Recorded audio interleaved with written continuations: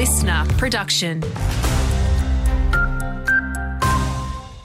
Hi there, it's Damien Carbon. Ex-tropical cyclone Lincoln is expected to reform today with parts of the state's north on alert. Dozens of extra SES personnel have been deployed, with more to arrive today, based in Carnarvon, Exmouth, Karratha and Geraldton. Authorities warn some communities could become isolated from tomorrow, but they're prepared for resupply missions if required. A Sydney police officer is a person of interest in the disappearance of two men. Jesse Baird, an AFL gold umpire and former Channel 10 presenter, and his partner Luke Davies haven't been seen for days, with an investigation sparked after bloodied clothing was found in a bin. Constable Beau Lamar used to date Baird and is this week on sick leave.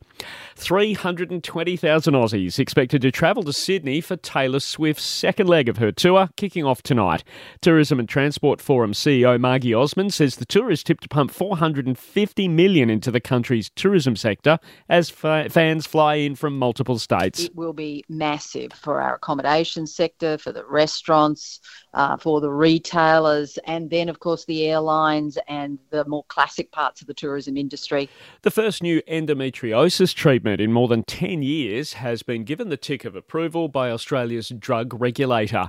And the wrestling universe is in Perth this weekend. All eyes on the Elimination Chamber in the centre of Optus Stadium. 50,000 fans expected tomorrow afternoon. There is a free event in the stadium precinct later today.